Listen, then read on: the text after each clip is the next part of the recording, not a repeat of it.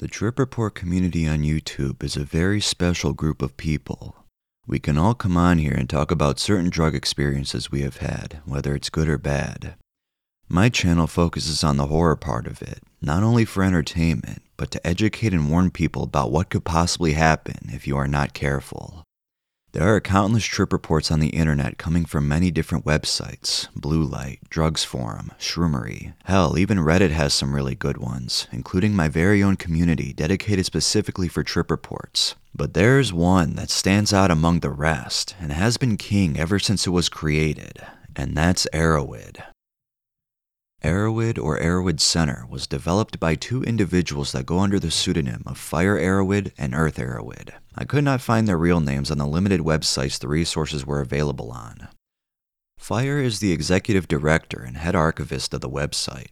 She does many things, including being the site's primary information architect, designer, and editor, as well as being responsible for fundraising and budget management. She has more than 20 years' experience studying psychoactive plants and drugs. She has written thousands of pages of information about these materials, authored numerous articles, received multiple awards, spoken at academic and professional conferences, and has had her work cited by newspapers, education programs, college classes, and seminars around the world. Earth Erowid is the technical director and chief software engineer. He designs and implements the custom software systems necessary for managing the large flow of information through the site, and is the lead editor responsible for scientific information published by Erowid. He has worked in the field of psychoactive information distribution for more than 18 years, and has written extensively on the topic. He has co-authored academic posters, been published in both large and small publications, and has been interviewed by major news organizations about his work. These two smart and intuitive individuals work together to create the largest database for trip reports. In 1993, Earth and I moved to the Midwest. We had switched the year before from local bulletin boards and nationwide networks such as CompuServe and Genie to a direct internet connection through a technology company Earth worked for.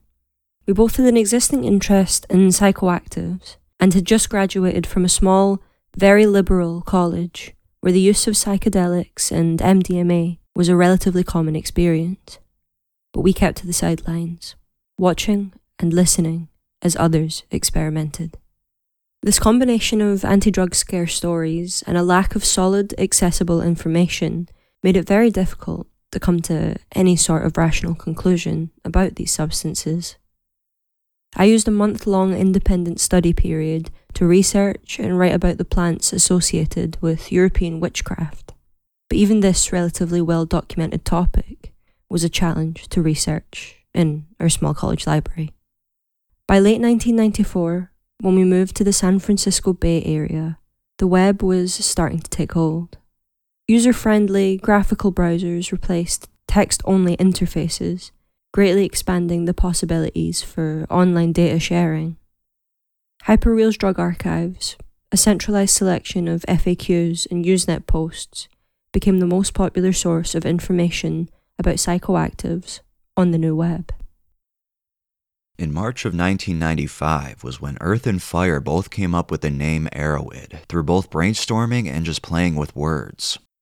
Earth studied historical linguistics in college, so they used the knowledge that he had learned to find the perfect name for the website. Then, out of the blue, while having a brainstorming session in the car, Fire just had a refreshing moment of clarity where the name Erowid came up, or maybe came to.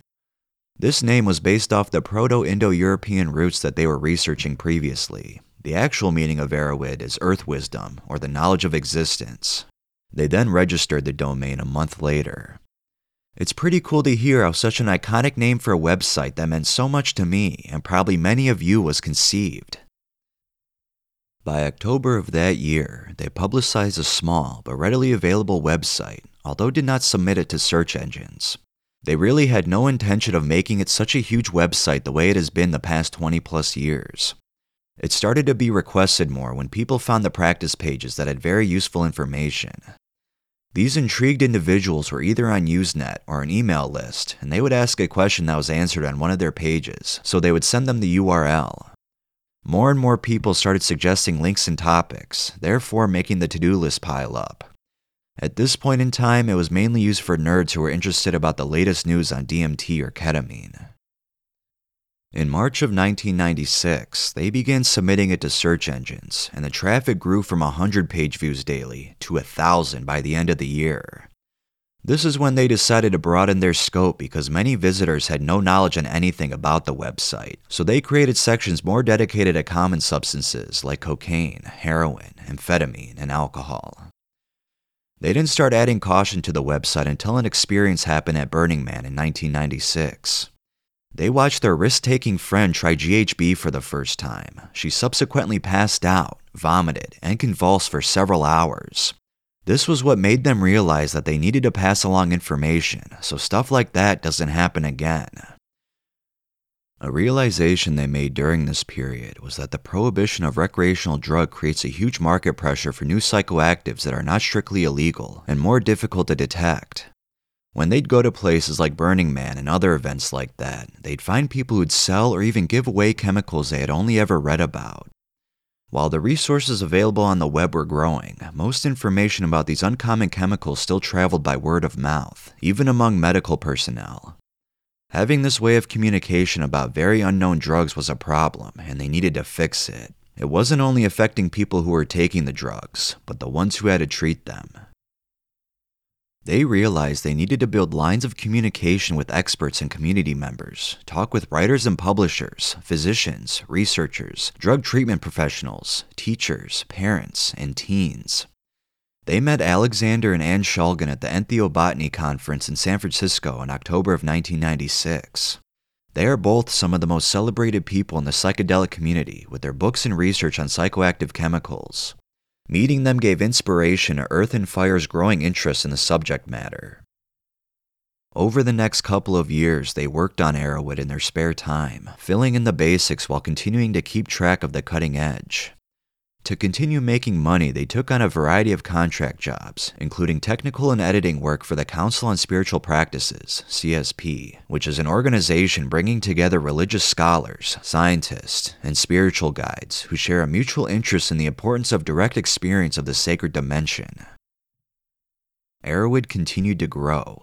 Near the end of 1997, traffic reached 4,000 page hits per day and were exceeding their bandwidth limitations. They then met someone that a mutual friend introduced them to, named Brian Bellendorf, who ran the server that hosted the Hyperreal drug archives. He offered to host Erowid on the Hyperreal server, allowing for the site to expand while actually lowering the costs. They moved Erowid to the Hyperreal server in January of 1998. This is when it became too much of a hassle working on their other jobs, so they decided to work on Erowid full-time, and in 1999 began asking for donations, which still keeps the website afloat today.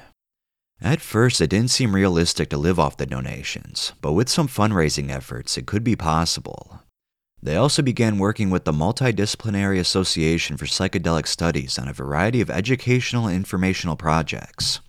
In October of 1999, the site was at 2,500 pages of data, and Earth joined Fire in March of 2000. At this point, traffic doubled from 50,000 to 100,000 page hits per day. In May 2001, after looking into a number of options, they launched the print newsletter Erowid Extracts in order to give Erowid a physical presence and offer people a recurring reason to join and support the site. Erowid received its first 2 mentions in peer-reviewed journals in 2 different articles discussing the growth of online information about disapproved psychoactives. They were also invited to speak publicly for the first time, and they kind of felt out of place since they didn't see themselves as experts on psychoactives, rather more as archivists and librarians. In January 2002, the site hit an average of 250,000 page views per day. In May, they were invited to speak at a small National Institute on Drug Abuse conference. Speaking there was one of the first very clear acknowledgments that Erowid was a resource not only for psychoactive users, but also for people in the fields of healthcare, law, and public policy. Then, in September of 2002, their good friend and largest funder, Bob Wallace, died unexpectedly. This one tragic event led to the loss of nearly half their yearly support. This made them rethink the funding model. They continued to work full-time on the project. This website started off as a hobby that had turned into a crowded home office, 7 computers, a living room full of books, a shipping room for managing membership gifts and newsletters, and a garage full of supplies. Sylvia Theisen, who joined earlier to work on document editing, site updates, and volunteer management, became an integral part of the team. Although volunteers have always been a major part of Erowid, they are now more involved than ever in the editing and publishing process. In the spring of 2005, they began the work of becoming a 501c3 nonprofit organization, which is a portion of the U.S. Internal Revenue Code that allows for federal tax exemption of nonprofit organizations that meet the code's requirements. These nonprofits may be considered public charities, private foundations, or private operating foundations. During this time, they were at 45,000 visitors and had 450,000 page hits per day, estimating the total to be around 10 million visitors that year. According to SEMrush.com, Erowid has 3.5 million visits in the month of November of 2023. That's an insane jump from 2005, where they were getting 10 million in one full year. This website has been very popular for lots of people for a very long time. I remember the day I found it many years ago, seeing all the experiences people wrote for drugs I was interested in learning about. I couldn't have started this channel without the help of this wonderful site. Shout out to Earth and Fire, man. The most popular feature on the website are the experiences that anyone can submit. It's definitely a process to be approved though, because anyone can just write a story, it might not even be real. This is why when I read stories from Erowid, in every video someone comments about how it's fake is just super annoying at this point, because these stories are basically approved by experts and professionals. So with all due respect, no disrespect here, please shut the fuck up. Thank you, Tony Soprano. What's really great about these experiences is that you can read about drugs you have never even heard of and get a glimpse into what it may feel like if you choose to partake in doing them one day, or you'll at least get a better understanding of it.